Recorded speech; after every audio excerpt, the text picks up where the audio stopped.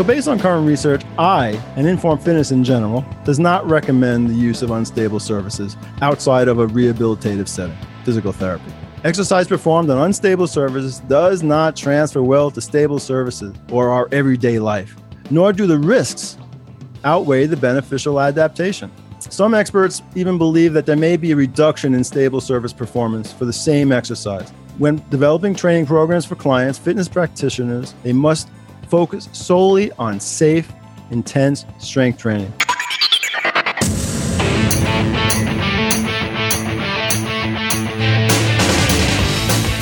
That, of course, was New York Times best-selling author and founder of Informed Fitness, Adam Zickerman. I'm Tim Edwards with the Inbound Podcasting Network and a client of Informed Fitness. Shortly, we will be joined by Adam and his general manager and trainer of the Informed Fitness location right there in the heart of New York City, just about 5 or 6 blocks east of the base of Central Park.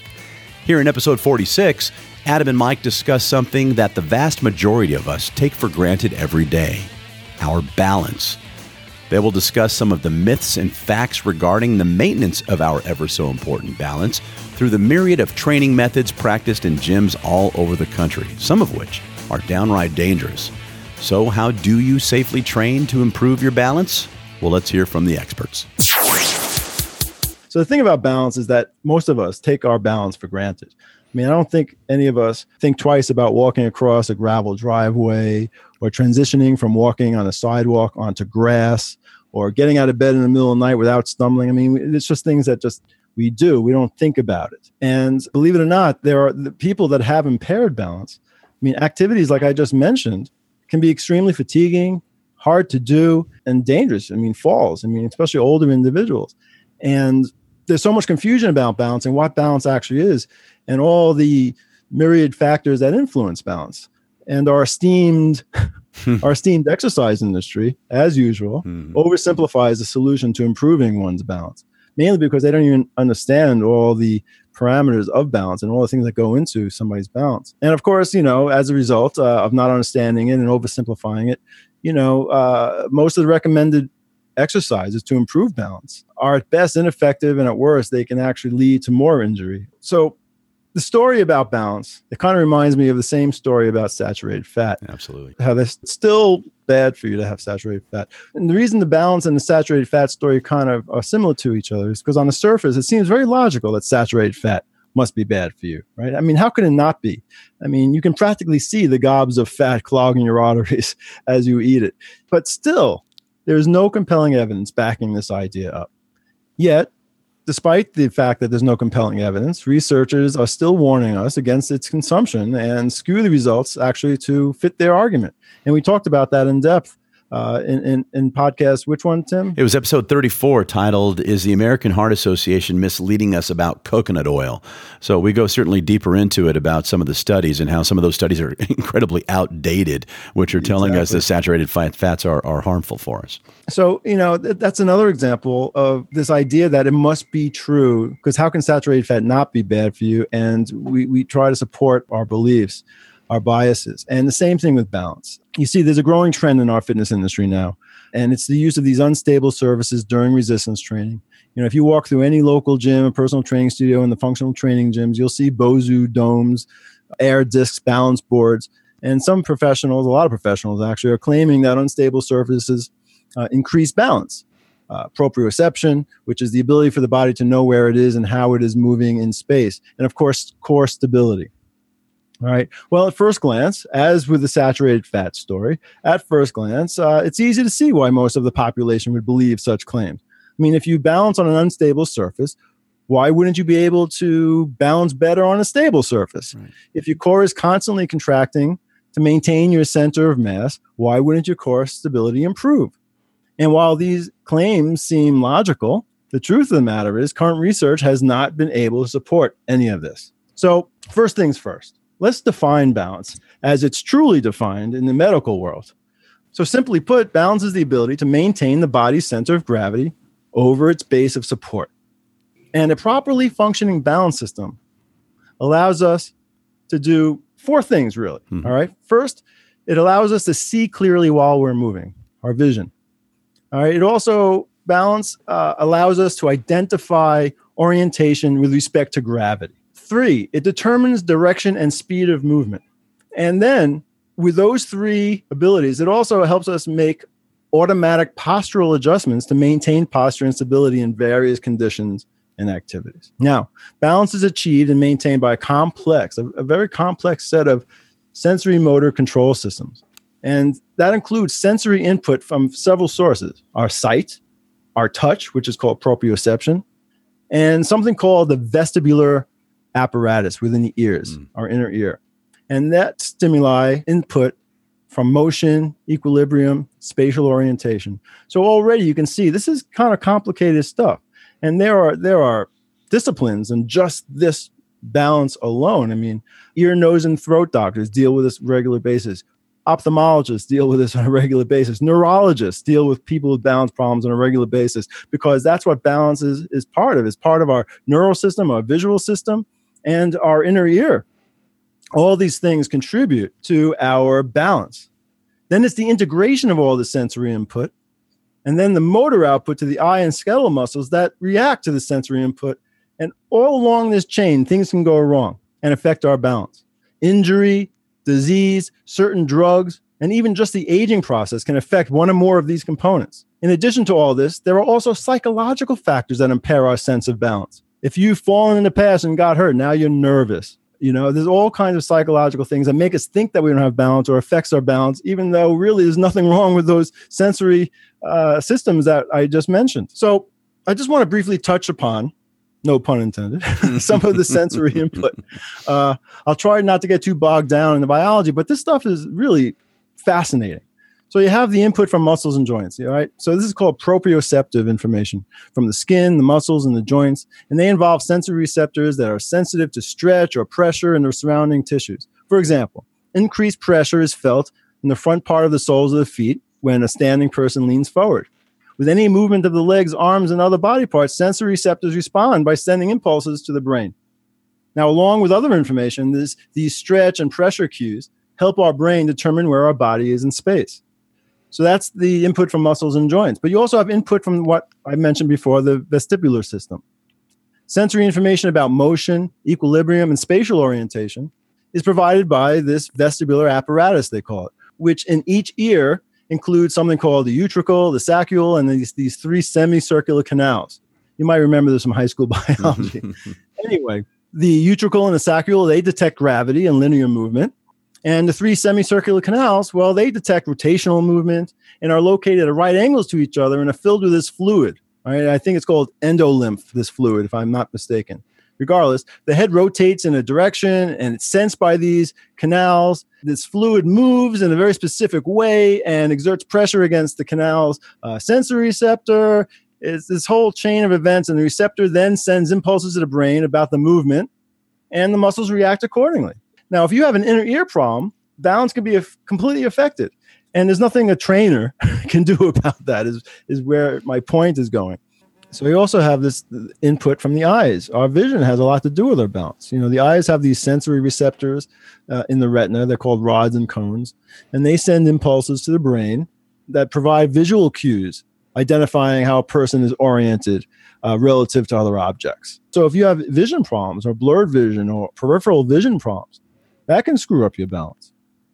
And then all these inputs from the eyes, touch, proprioception, from our ears, the vestibular apparatus, all these sensory inputs, then they have to all get integrated. And that's a whole system.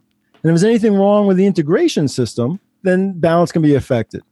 So as you can see, the human balance system involves a complex set of sensory motor control systems. And malfunction or damage to any of these components, either through injury or disease, can lead to all kinds of balance problems. With all this in mind, doesn't it seem rather primitive to think that people's balance issues can be solved by working out on unstable surfaces or using free weights versus machines? As Dr. McGuff once said, and I don't think this is his quote, but I like it. He said that if all you have is a hammer, then the whole world looks like a nail. Trainers are not ENTs. Trainers are not neurologists. Trainers are not ophthalmologists.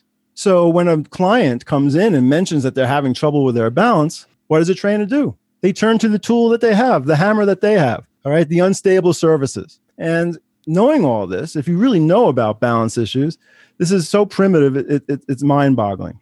So let's start exploring the exercise industry's claims of increased balance, now that we know what balance consists of.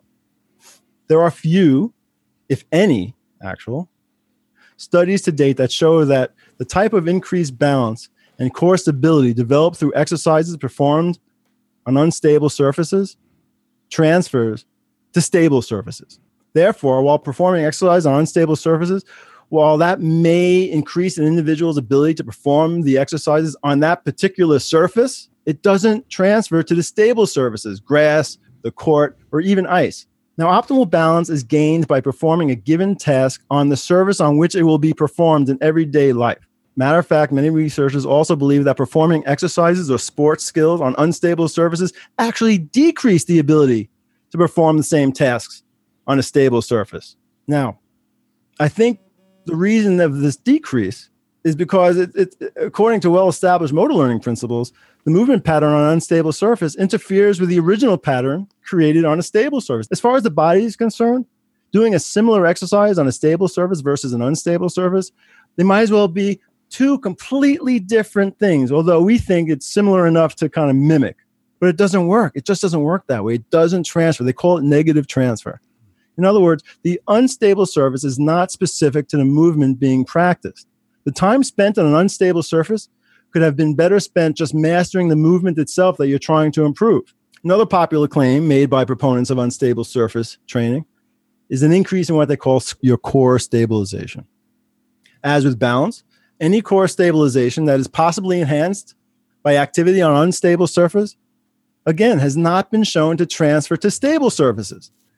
Again, most research even shows that performing resistance exercises on stable surfaces requires more core activation and stabilization than performing the same exercise on an unstable surface. Again, most likely because the ability to provide progressive overload, which means that's what exercise is, progressive overload, meaning gradual increases in weight. As you get stronger, you're progressively increasing the weight. And because you're on unstable surfaces, you really can't keep raising the weight when you're on an unstable surface. As the individual gets stronger, it becomes too risky to increase the weight while on unstable surfaces, which is probably why those findings were what they are. So based on current research, and Informed Fitness in general, does not recommend the use of unstable surfaces outside of a rehabilitative setting, physical therapy. Exercise performed on unstable surfaces does not transfer well to stable surfaces or our everyday life, nor do the risks outweigh the beneficial adaptation. Some experts even believe that there may be a reduction in stable surface performance for the same exercise. When developing training programs for clients, fitness practitioners, they must focus solely on safe, intense strength training. And if you want to get better at a particular activity, practice that activity. I have a client, for example, that, she has trouble walking. She's very weak. She had a fall. She got sick. She gained a lot of weight. Now she has trouble walking. What should I do? I say, let's do leg press. Let's get those legs strong. Let's get strong overall. And you know what? Start walking. If it's hard to walk for 2 blocks, walk 1.5 blocks, and then keep increasing it till you can walk 2 blocks, then 3 blocks, and 4 blocks.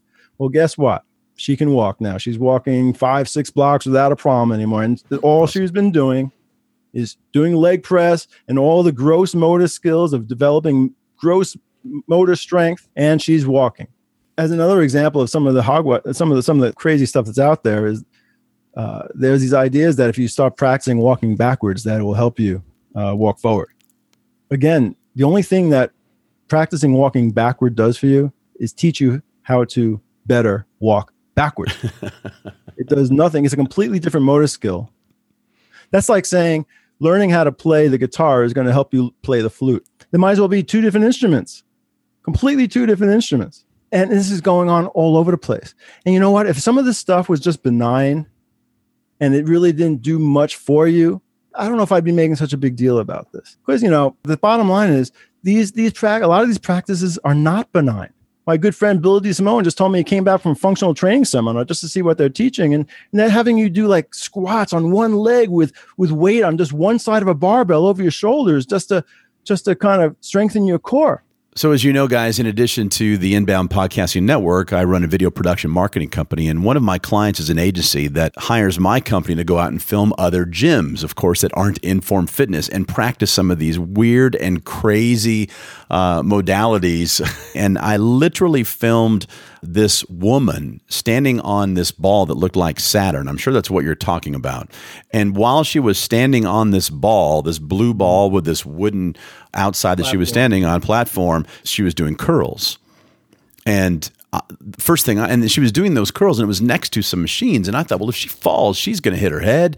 And so I was thinking that must be what you're talking about. Some of these other facilities offering some of these, like you mentioned, Bill DeSimone just came back from a conference to see what they're teaching nowadays. Some of these crazy exercises that some of these trainers are having their clients go through that would cause more harm than good. I mean, that's a disaster waiting for happen. I mean, you get hurt doing that. You're not just pulling a muscle. You can have a spinal injury that can set you back for the rest of your life. So these are not benign practices that are going on. They're telling sedentary middle-aged people to stabilize on these balls with one leg, and they're damaging and getting ACL tears and all kinds of crazy knee problems as a result of just trying to improve their balance, as if they even know what balance actually is and what it consists of. So unless your goal is to perform in a circus or balance on top of a ball, don't waste your time training on these unstable surfaces. I actually work with people on their balance and try in a similar fashion to what Adam explained. I try to explain to them what's involved with it. And I think he made a very big point, especially with like the vision and the vestibular elements of it. I mean, if you have problems with that, it's nothing we could do training wise, to help those issues, which are part of maintains your center of gravity. But the tone of this is that outside of strength training, there's nothing you could do to help your balance outside of the actual motor skill of whatever the specific activity is and just strength training. And there's nothing else that we could be doing for helping our balance. Nope. I really don't think there is absolutely anything you can do as trainers. We are trainers, right? So the best thing we can do for our balance as trainers is strength. I mean, a good portion of people that have balance problems are just weak. It's weakness. It's low muscle tone. So just strengthen their quads, but you don't have to strengthen their quads on an unstable surface. It's the idea of unstable surfaces having some additional benefit for somebody's balance than just doing a leg extension, just doing a push-up, just doing a classic exercise that's congruent to our biomechanics, that's going to strengthen every muscle in your body. And then if you're having issues with your balance, walking, or you went on a boat ride and you're falling all over the boat, then you know what? Go on the boat more often, because the more you go on a boat, the better your balance is going to get, as long as you're strong enough. If you're really weak, if you have really weak legs, you're going to have balance problems on a stable surface, much less an unstable surface. But learning how to stand on a boat, if you're strong enough, can only be improved by standing on a boat. And this woman that I was telling you about, I mean, forget about things as complicated as that. These older people who have had injuries and they got really weak and they have trouble walking. So now you're telling this person to stand on one leg, which has potential issues, as if that's going to help. Being able to stand on one leg is not going to help them walk. It's going to help them learn how to stand on one leg. Now, unless they want to be a crane in Florida, they don't have to do that to improve their walking. They just have to improve their quad strength to improve their walking, and then perform the skill that you want to get better at with your additional strength. Well, if there's limitations and even in the simple act of walking, like just say like an elderly person who shuffles oftentimes, and obviously you're absolutely right. If your quads and your hip flexors are strong, then you're going to lift your leg a little bit higher, so therefore you won't be shuffling so much. Like I while you were talking, kind of sort of alluded to where I was going a little bit, when I was like thinking, is there a difference between an unstable, because I agree with the balance board, creating an unstable not an unstable surface, but an unstable situation on its, and I'm thinking in its fundamental sense, we're going into the common thing is balance for walking or balance for getting up or something like that, finding your center of gravity. Let's just talk about walking. Fundamentally, you're switching from one leg to the next leg, to the next leg, to the next leg. And that is a skill. It's a motor skill. It's and the way to practice that skill, if it's walking, then walk. There's nothing you can do other than walking to perfectly improve that skill. But if you're having difficulty with that already, fundamentally, if you're already, and the thing is, I don't do anything on an unstable surface, but I create an unstable situation so they can have awareness of what it feels like to be on one leg, and all of the muscles that do fire, which proprioceptively, unconsciously, which guide you to shift your body slightly in each direction. If you stand on one leg, you feel right. So everything's firing a little bit. I get what you're saying. In an involuntary way, yes, to sort of give you a little bit of awareness now. And the thing is, I guess what I'm leading to, I haven't done the full research, although I have seen studies that exist, that there are ways to train to improve those proprioceptive, that firing, so you could actually maintain your like, even if it's just standing on one leg. I mean, which is inevitably a fundamental piece of that's happening very slowly, or rather quickly, in the process of walking. The skill, believe it or not, and this is the big misconception that people have. They underestimate the power of motor learning. And even standing on one leg, even the act of learning how to stand on one leg doesn't prepare you for the action of walking, because they're two different motor skills. The only thing that standing on one leg does for you is teach you how to walk on or stand on one leg. You're much better off strengthening the legs and then learning how to walk. Now, if it is such a problem for somebody to walk, where you have to start breaking it down to the elements that you're talking about, they've already disqualified themselves from working out with us as a trainer. Now it starts getting into, they need to work with an occupational therapist if it's that hard for them. They have to work with a neurologist possibly, and really get down to why it is so if their strength is fine, then that's what I was talking about, all these other things that go into balance. Then got to be some other issue. I think there may be other issues. I think, and part of them are psychological.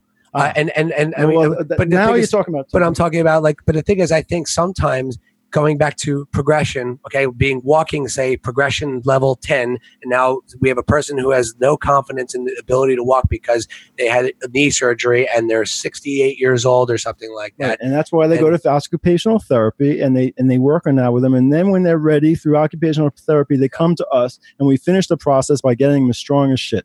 Right, safely. The thing is, what I was talking about. But you did say something. Confidence, I think, is part of what goes. Now we're getting on something that we're going to agree on, because I mentioned earlier that there's a psychological benefit. There's a psychological component of balance. All right. Now, if some of these, there are some benign things we can do. Planks, bird dogs. Those also help. Not so much with balance, but they help with the small stabilized muscles of the spine, the rotary muscle of the spine, the multifidus. So. It's not so much the bird dogs and the planks that I have the problems with. It's really the unstable surfaces. Even standing on a leg, even though I don't think it's going to help them walk from a motor skill point of view, standing on one leg and learning how to balance like that, or doing a one-legged lunge safely, and slowly and controlled with a TRX strap possibly.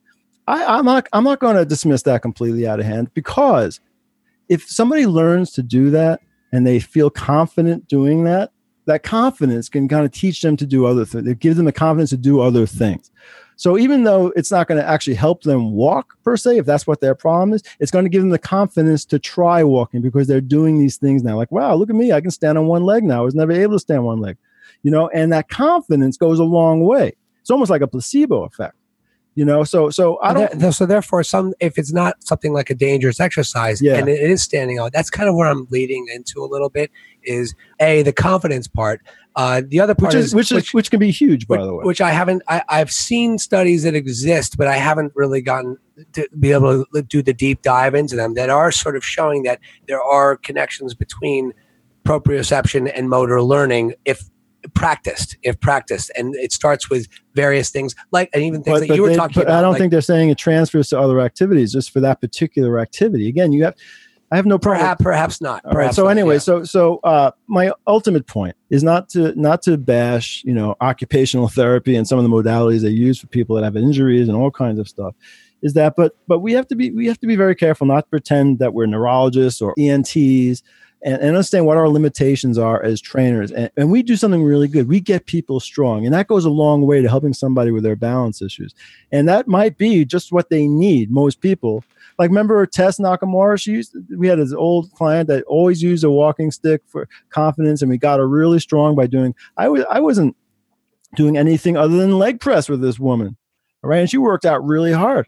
As time went on, she felt she didn't even need a walking stick, although she carried it just in case. She felt a lot more stable on her feet. And I wasn't doing any of this crazy unstable surface and stuff. I was just giving her strength and maybe even the confidence of walking again. So that's our sweet spot. That's what we do best. We get people strong, and we get them strong without undermining their health, and we make it really safe. And we don't play around with things that waste time and that don't transfer to really skills. And again, if there's something that you want to do, like planks and standing on a leg, or doing some of these things that are relatively benign and really can't hurt you, and it helps build their confidence, I'm for it. But let's not get carried away with it. And I'm not talking about the things that I see you do with your clients, and that I even do sometimes with clients, to help build that confidence and give them awareness of one side, having one side of their glutes fire versus another side, and things like that. Those are all confidence builders. It kind of makes them in touch with their body, and those are all good. But that's not balance to me. That's mind-body connections that are different from balance. You're saying the reason why I'm bringing it up is because I think what you just said is how people get it confused. I think they're thinking balance, right, but really oftentimes it is a mind-body connection that sometimes isn't patterned correctly. Like sometimes you're leaving something out, which is not letting you do something that you're trying to do, or and you even said it before. You said, like, and of course there's a chain of things that are going on early on, and something could be broken in the chain. And as trainers, obviously the strength element is the big part of the whole thing. But it can also be a new medication. The thing is, there's a very strong motor learning principle that's being ignored out there. And I just want people to be buyer beware when it comes to doing all these crazy things on unstable surfaces, as if it's really going to do a better job for strengthening their core, or do a better job of them going on a weekend trip on a boat, and they think they're going to do better on the boat because they've been working on unstable surfaces. And that's really the big point, especially the point where people are lifting weights and doing all these kind of dangerous moves on unstable surfaces, as if it's going to help them on the athletic field or the tennis court. That's unfortunate. Yeah, what was described before. What was described, I mean, that is just horrible. Yeah. So that's the big point. Let's not get fooled with this stuff. Thanks, guys. Hey, if you are new to the podcast and are just now learning about slow motion, high intensity strength training, and you want to try it for yourself, simply click the link in the show notes to the Inform Fitness website. Once you're there, click the Try Us Free button right there on their homepage, fill out the form, pick your location, and improve more than just your balance with a slow motion, high intensity full body workout in just 20 minutes for free. You'll feel great, I promise. And if you're not near one of their several locations across the United States, Adam has a book titled Power of 10, The Once-a-Week Slow Motion Fitness Revolution. Pick it up today at a bookstore near you, or to make it simple, it's just a click away and available at Amazon. That link will also be in the show notes.